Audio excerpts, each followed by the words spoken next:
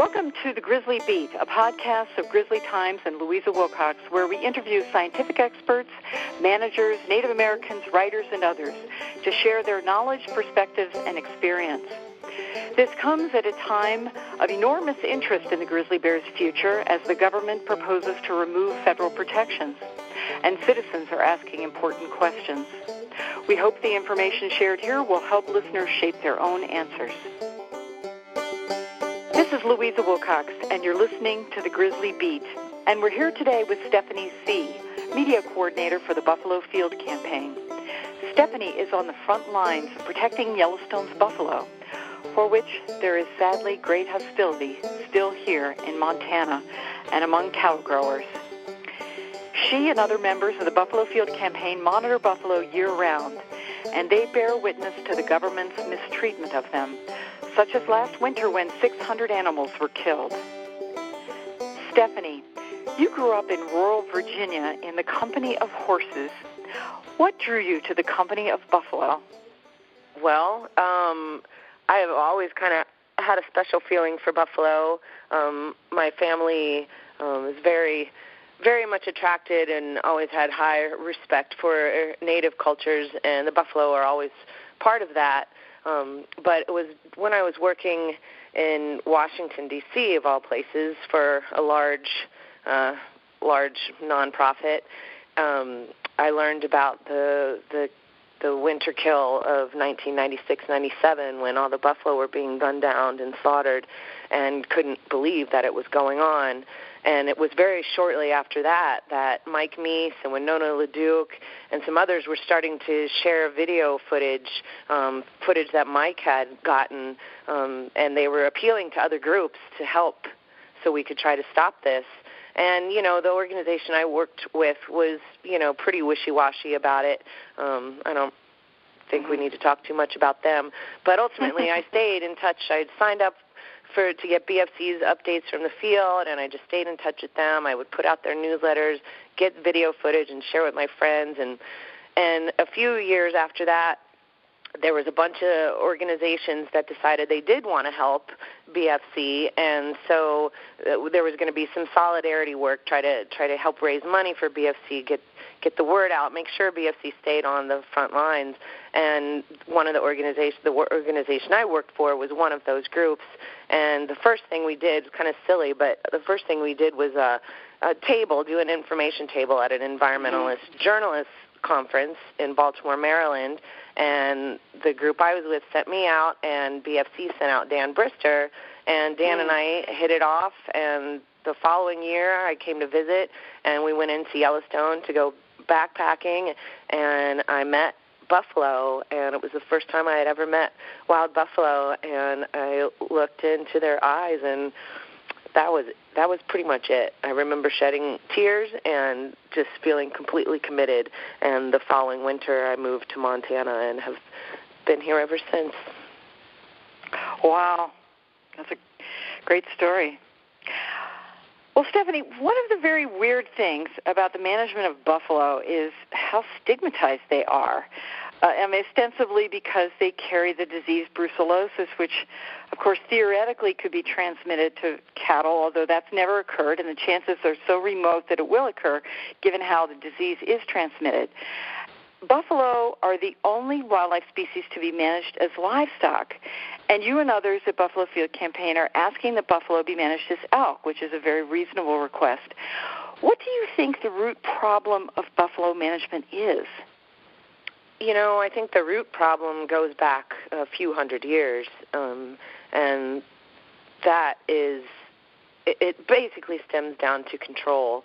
I mean, when European invaders arrived here, they wanted this land, and they wanted the indigenous people out of the way, and one of the ways that they attempted to do that was to kill the buffalo, because the indigenous people were so dependent and lived so symbiotically with the buffalo that to destroy the buffalo, they would be able to try to control the native people. And so I think it boils down to control. And when you look at this issue from all the different perspectives, that, you know, whether it's brucellosis or whether it's, you know, just big animals on the landscape, what it really comes down to is grass. It's all about the grass and who gets to eat it. The cattlemen who started to fill up the landscape with cows and their own presence after the buffalo had been nearly annihilated, wanted to maintain that control over the grasslands. And so as wild buffalo in Yellowstone, the last remnant population of wild buffalo, as they started to rebound and leave the borders that man had set up for them within Yellowstone National Park, the cattle industry was very afraid of that, and they're still very afraid of that, because wild bison, unlike a lot of other animals, they have the ability to restore themselves. We simply need to get out of the way.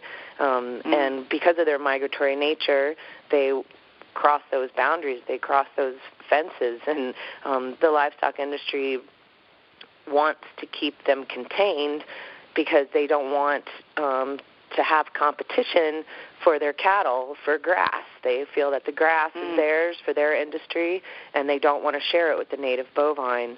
And so they've come up with all these other ways to kind of smokescreen the real issue, and all those other excuses are really being put to the test. Brucellosis is the prime example. It's full of holes, that argument. And, you know, the truth is that it's about the grass and who gets to eat it.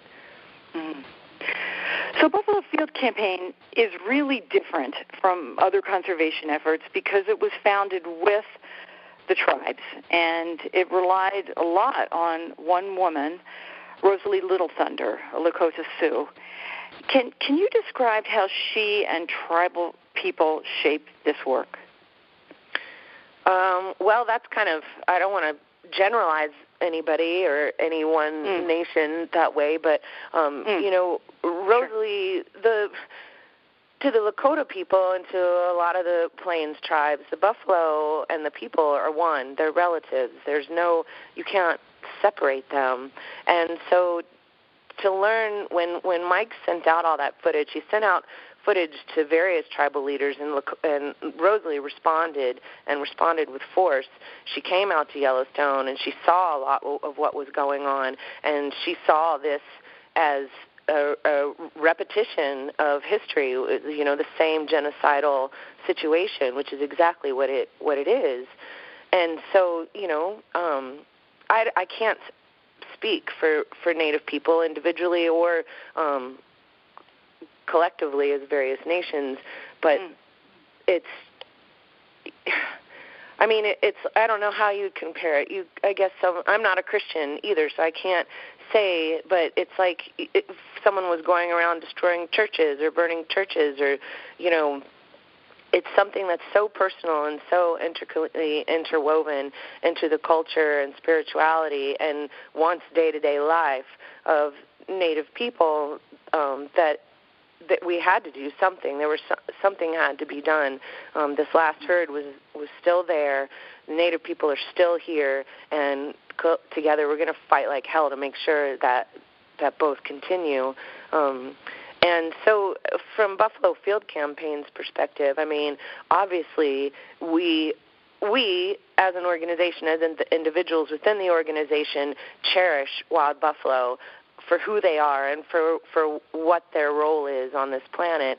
And also we honor the indigenous wisdom and relationship with the buffalo. And so we aim to do what we can with learning from Native people about the buffalo and what is the appropriate way to live, coexist in a respectful way with the buffalo. And so we're learning all the time. I'm kind of getting stuck on this one because it's so intense. There's so much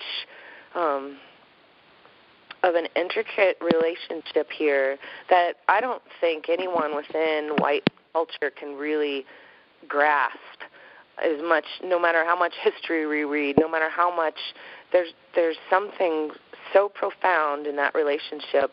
And so, Buffalo Field Campaign, we're trying to follow the lead of the people who have this millennia-long relationship with these sacred beings, and we're trying to do the best that we can for the buffalo, for Native people, to help to restore not only the buffalo, but the relationship that the Indian people and the buffalo have with each other.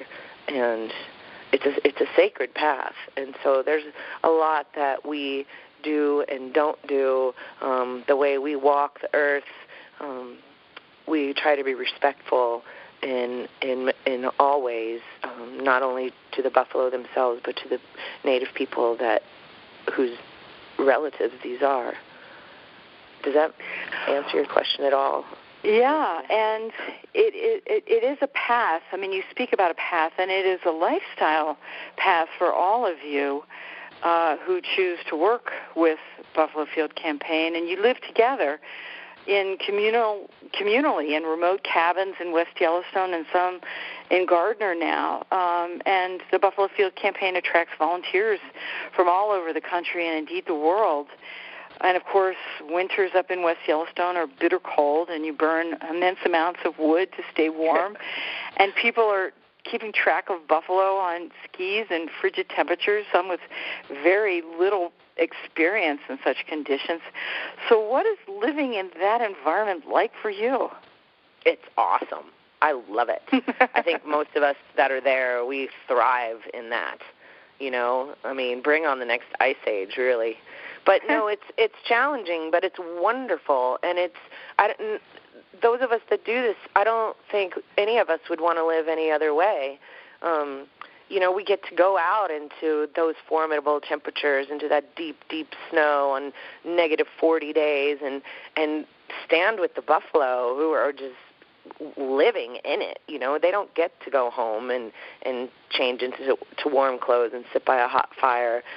They're out in their element all the time, and it's a gift every day to be able to be on the landscape with the buffalo like that. And it's a unique thing in this entire country, and I would say on this continent in regards to buffalo, because Yellowstone is the only place where we have this wild migratory herd left. And it's not as if we're just driving a road and there's buffalo behind fences and, they're over there, see the buffalo. It's like, no, we're walking in their trails. We're following their tracks. We're smelling them as we get close to a herd. We're picking up their shedded hair on the ground or following the tracks that they've left through the hair that's caught in the pine cones of the trees.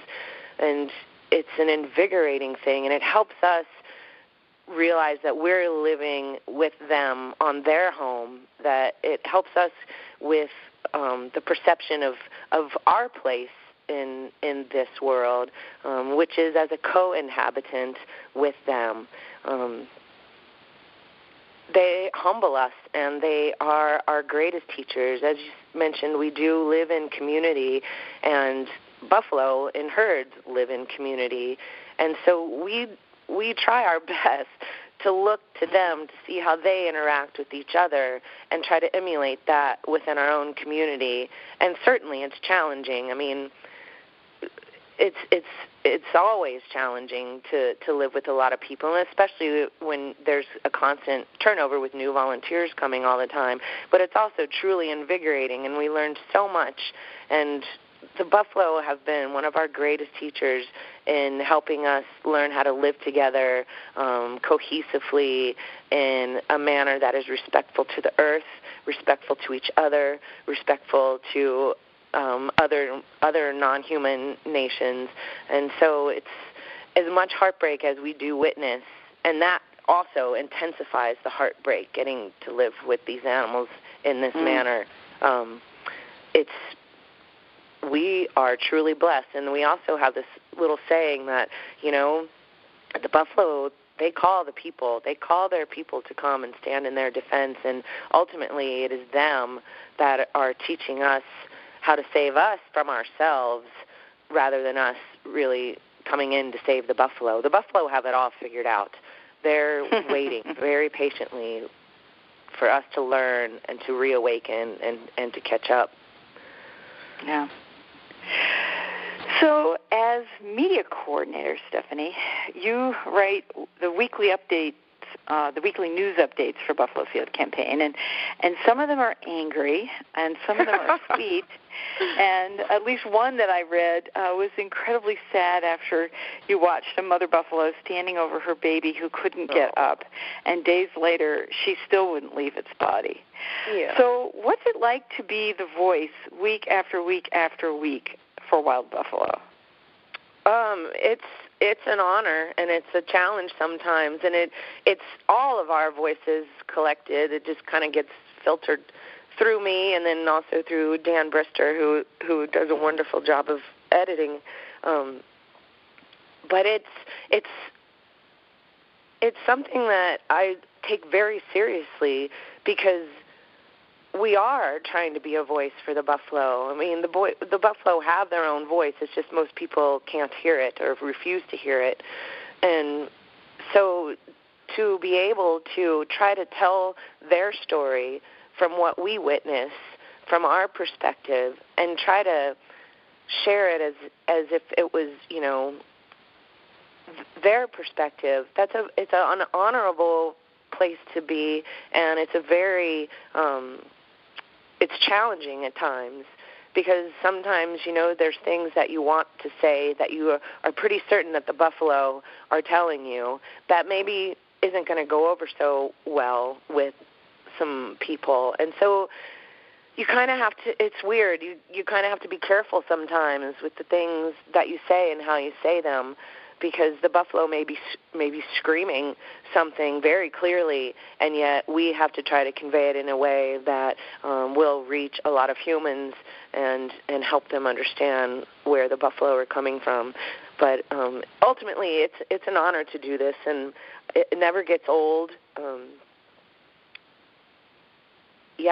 Sometimes the buffalo channel through you, and other times the volunteers pour right through you.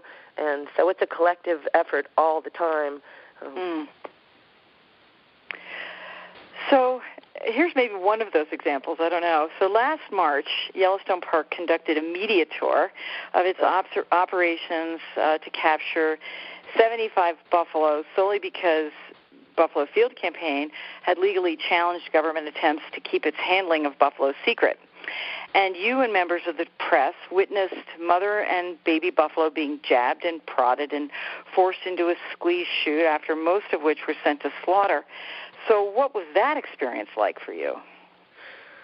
Well, first I have to say that the legal challenge came with the help. It's not Buffalo Field Campaign that's actually doing the lawsuit. It's my journalist friend Christopher Ketchum and myself are being represented by the Animal Legal Defense Fund, and in response to that lawsuit, the Yellowstone National Park issued a media tour, an access tour, because access is what we're asking for.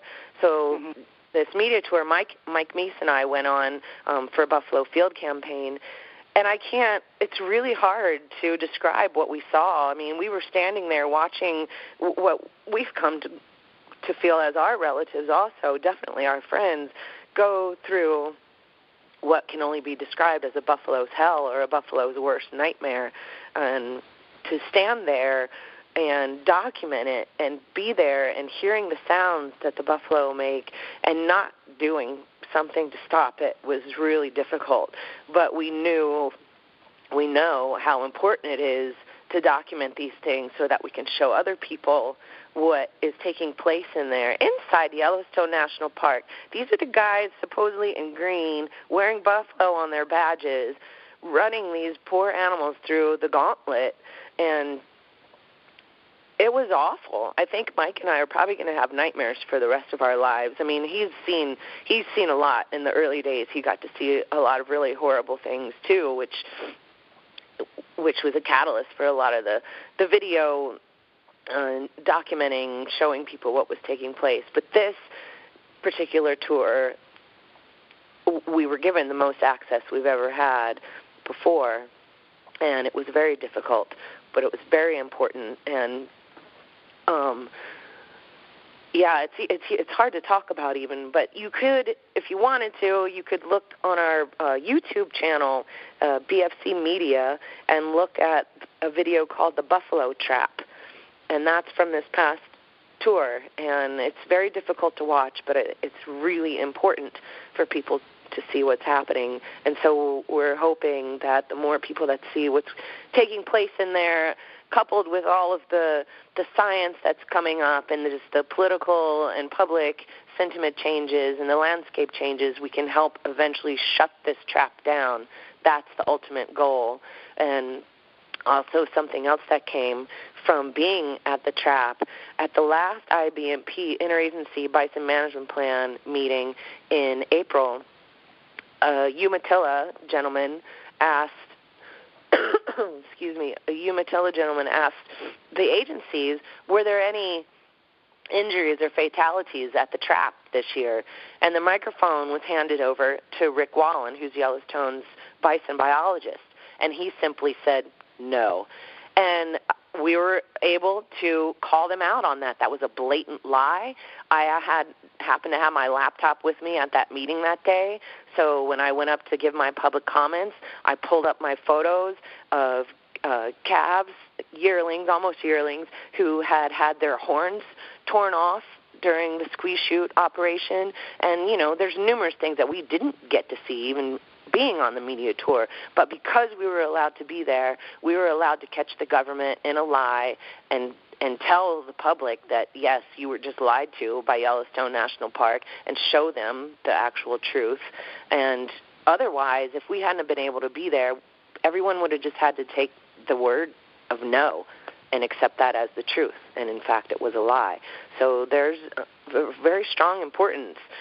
That was just one underlying piece of it, that we need to have access to that trap. We need to see what's going on in there. The public is paying for this. The buffalo are paying with their lives. And, this is on public land, public money. We have a right to be in there and documenting what's happening. Absolutely. But, Stephany, you also recently experienced a big win, and a new policy allows buffalo to live hassle-free year-round on Horse Butte near West Yellowstone in Montana for the very first time. And you watched, well, not for the very first time, but for a long time, for the first time for a long time in history, and you watched mother buffalo raising their babies peacefully and not having to run from helicopters or cop cars with lights flashing and sirens blaring.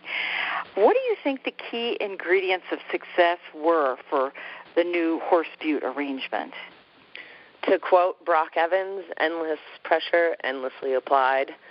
We have been fighting for Horse Butte for almost 20 years, and the science, the landscape situations, the public support, everything pointed to this makes perfect sense.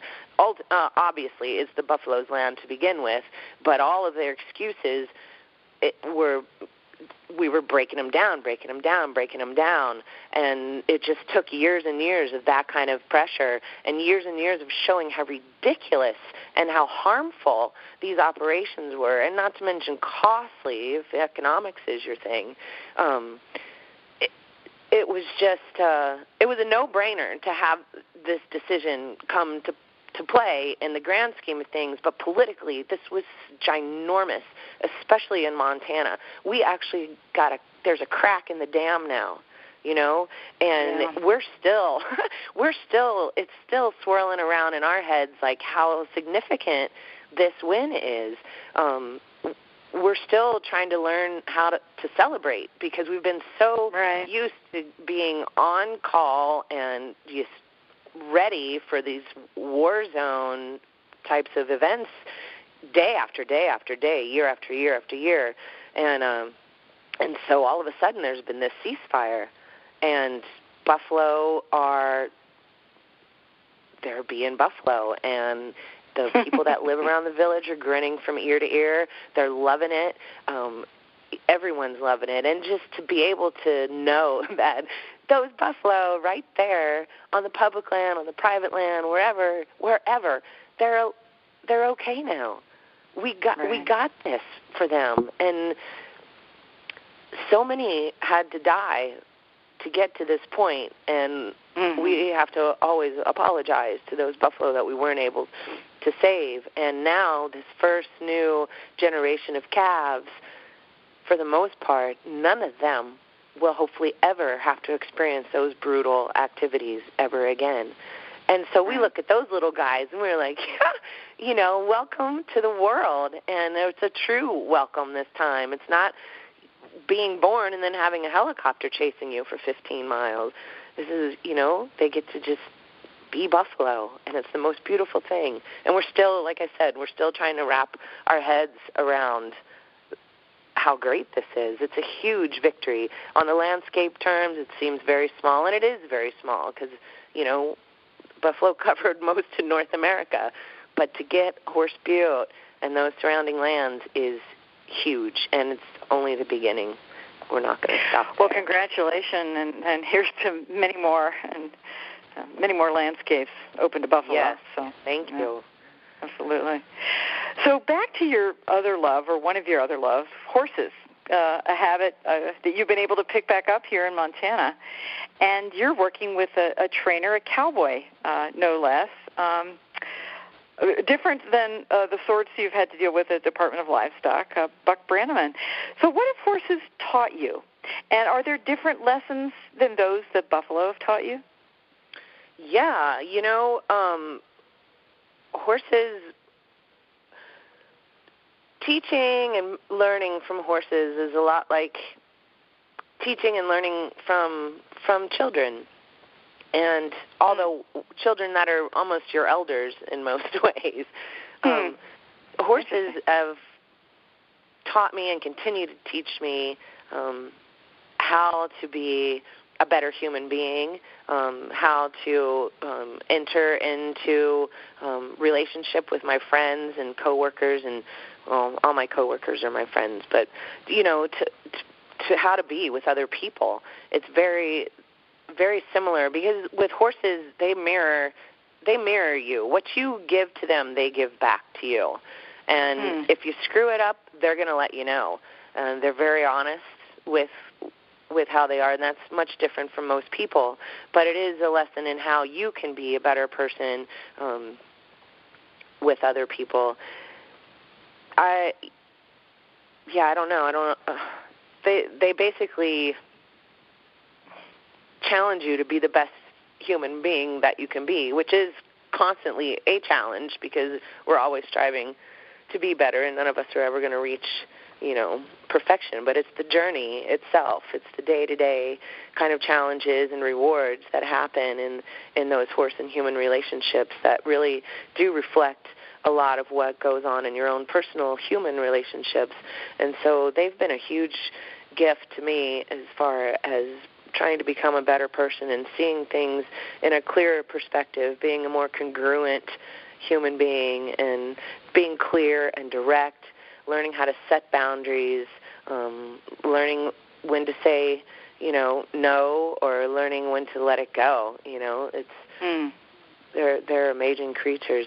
And as far as Buck Brannaman goes, he's definitely my horsey guru. I wish I could be with him every day that I'm not with the buffalo and playing with horses with him. But I do get to check in with him when he comes to town in Montana. It's his old stomping ground, so it's kind of like his homecoming when he gives clinics around here. And I had one opportunity to bring my own mare, Starlet, to do a clinic with him. And as much as I love him, it was definitely, I'd call it horsemanship boot camp, because he's tough. I mean, he's serious, but he speaks horse like nobody else. And if people listen to him, we joke to the DOL all the time, like, you guys, because they're so sloppy and they're so cruel, not just to the buffalo, but to their own horses. And so we'll joke with them sometimes. You guys need to check in with Buck Brannaman. Your horse will thank you. But there, like Buck says, he's a pagan cowboy. He's like, none of these guys that have been doing this same old stuff are interested in learning a better way. But it would help everyone's horses to check in with him for sure. Yeah, absolutely. So, Stephany, you recently submitted comments on the government's proposal to strip federal protections from Yellowstone grizzly bears. And obviously, buffalo and bears have long been connected, with bears being so widely dependent on buffalo for food. And Yellowstone is the only place left where both are still functioning parts of the ecosystem. Can you share your thoughts on this? Yeah, I mean, first of all, it was a huge honor. Buffalo Field Campaign was very excited to help grizzly bears in this way, and we look to you and to Dave Mattson. A lot of our words came from you guys, as well as Doug Peacock and Hey Bear Goal Tribal Coalition. The grizzly bears, we live with grizzly bears, especially in the spring when they're awake and the buffalo are migrating through there. We come across fresh grizz tracks, fresh sign. We see bears from time to time in the areas that we patrol, and it's such an awesome feeling when you come across fresh grizzly bear tracks. It's like, oh, they were going the way we're going. I guess we're going to probably head a different way today. But it's really exciting. But, grizzly bears depend on winter kill buffalo and elk, of course, when they wake up in the springtime as the first good, huge source of protein. And so when there's more buffalo on a larger landscape, that's going to be a benefit to grizzly bears. And so we'd like to figure out ways where grizzly bears and buffalo can help each other out in gaining more ground in increasing their population and being a healthier symbiotic relationship. One thing that the grizzly bears did to help buffalo is in the first few years of hazing, a lot of that hazing was done in the wintertime. And so the agencies never considered the impact to grizzly bears because they considered, well, they're hibernating, so it's not going to bother them. Well, as the years went by, more and more hazing started happening in the springtime, and that was right when grizzly bears were starting to wake up. And, the Department of Livestock would fly their helicopter just above tree line, low down into the water, all over the habitat where we see grizzly bear sign, where we know that bears are living. Yeah. And so the Alliance for the Wild Rockies ended up filing a lawsuit using BFC as expert witnesses to try to ground the helicopter because of not only the impact that it had on buffalo, but the impact that it had on federally protected grizzly bears. And ultimately, we ended up losing the actual lawsuit, but changes came because the USDA APHIS, the Animal and Health Plant Inspection Service, which is they are the dark, dark lords of the universe on the buffalo issue, but they were funding the DOL's helicopter, and in response to this lawsuit, said that they would no longer do that until and unless grizzly bears were removed from the endangered species list. So the helicopter was essentially grounded. The DOL can't pay for it. They need the federal handouts to do all this stuff. Mm-hmm. And so grizzly bears helped ground that helicopter. We were able one time to catch actual grizzly bear in a buffalo herd. This bear was actually feeding on two separate buffalo carcasses while buffalo were grazing all around him. And we got footage of a helicopter coming in and disturbing this whole scene. The bear stood up on his hind legs, and the area was closed, and then all this other stuff fell into place, and eventually the helicopter was grounded. So, and, in turn, grizzly bears need buffalo to be on the landscape because, as we know, with climate change, more and more of the bears' main food sources are disappearing, and the buffalo meat is becoming more and more important, which is also very dangerous for bears because there's more competition with either wolves or other bears, which is bad for cubs. So it seems, and the human-caused mortality is increasing with the increased need for meat. So we need to spread it out. We need more buffalo on a larger landscape. We'll help grizzly bears. It will be a benefit to the buffalo and the land herself. It will be a benefit to tribes who want buffalo to return in a respectful manner. So all in all, I think these two others can help each other out and help heal the land together and help heal each other in the process. thank you very much, Stephany. You're listening to Stephany Seay with the Buffalo Field Campaign. Thank you so much.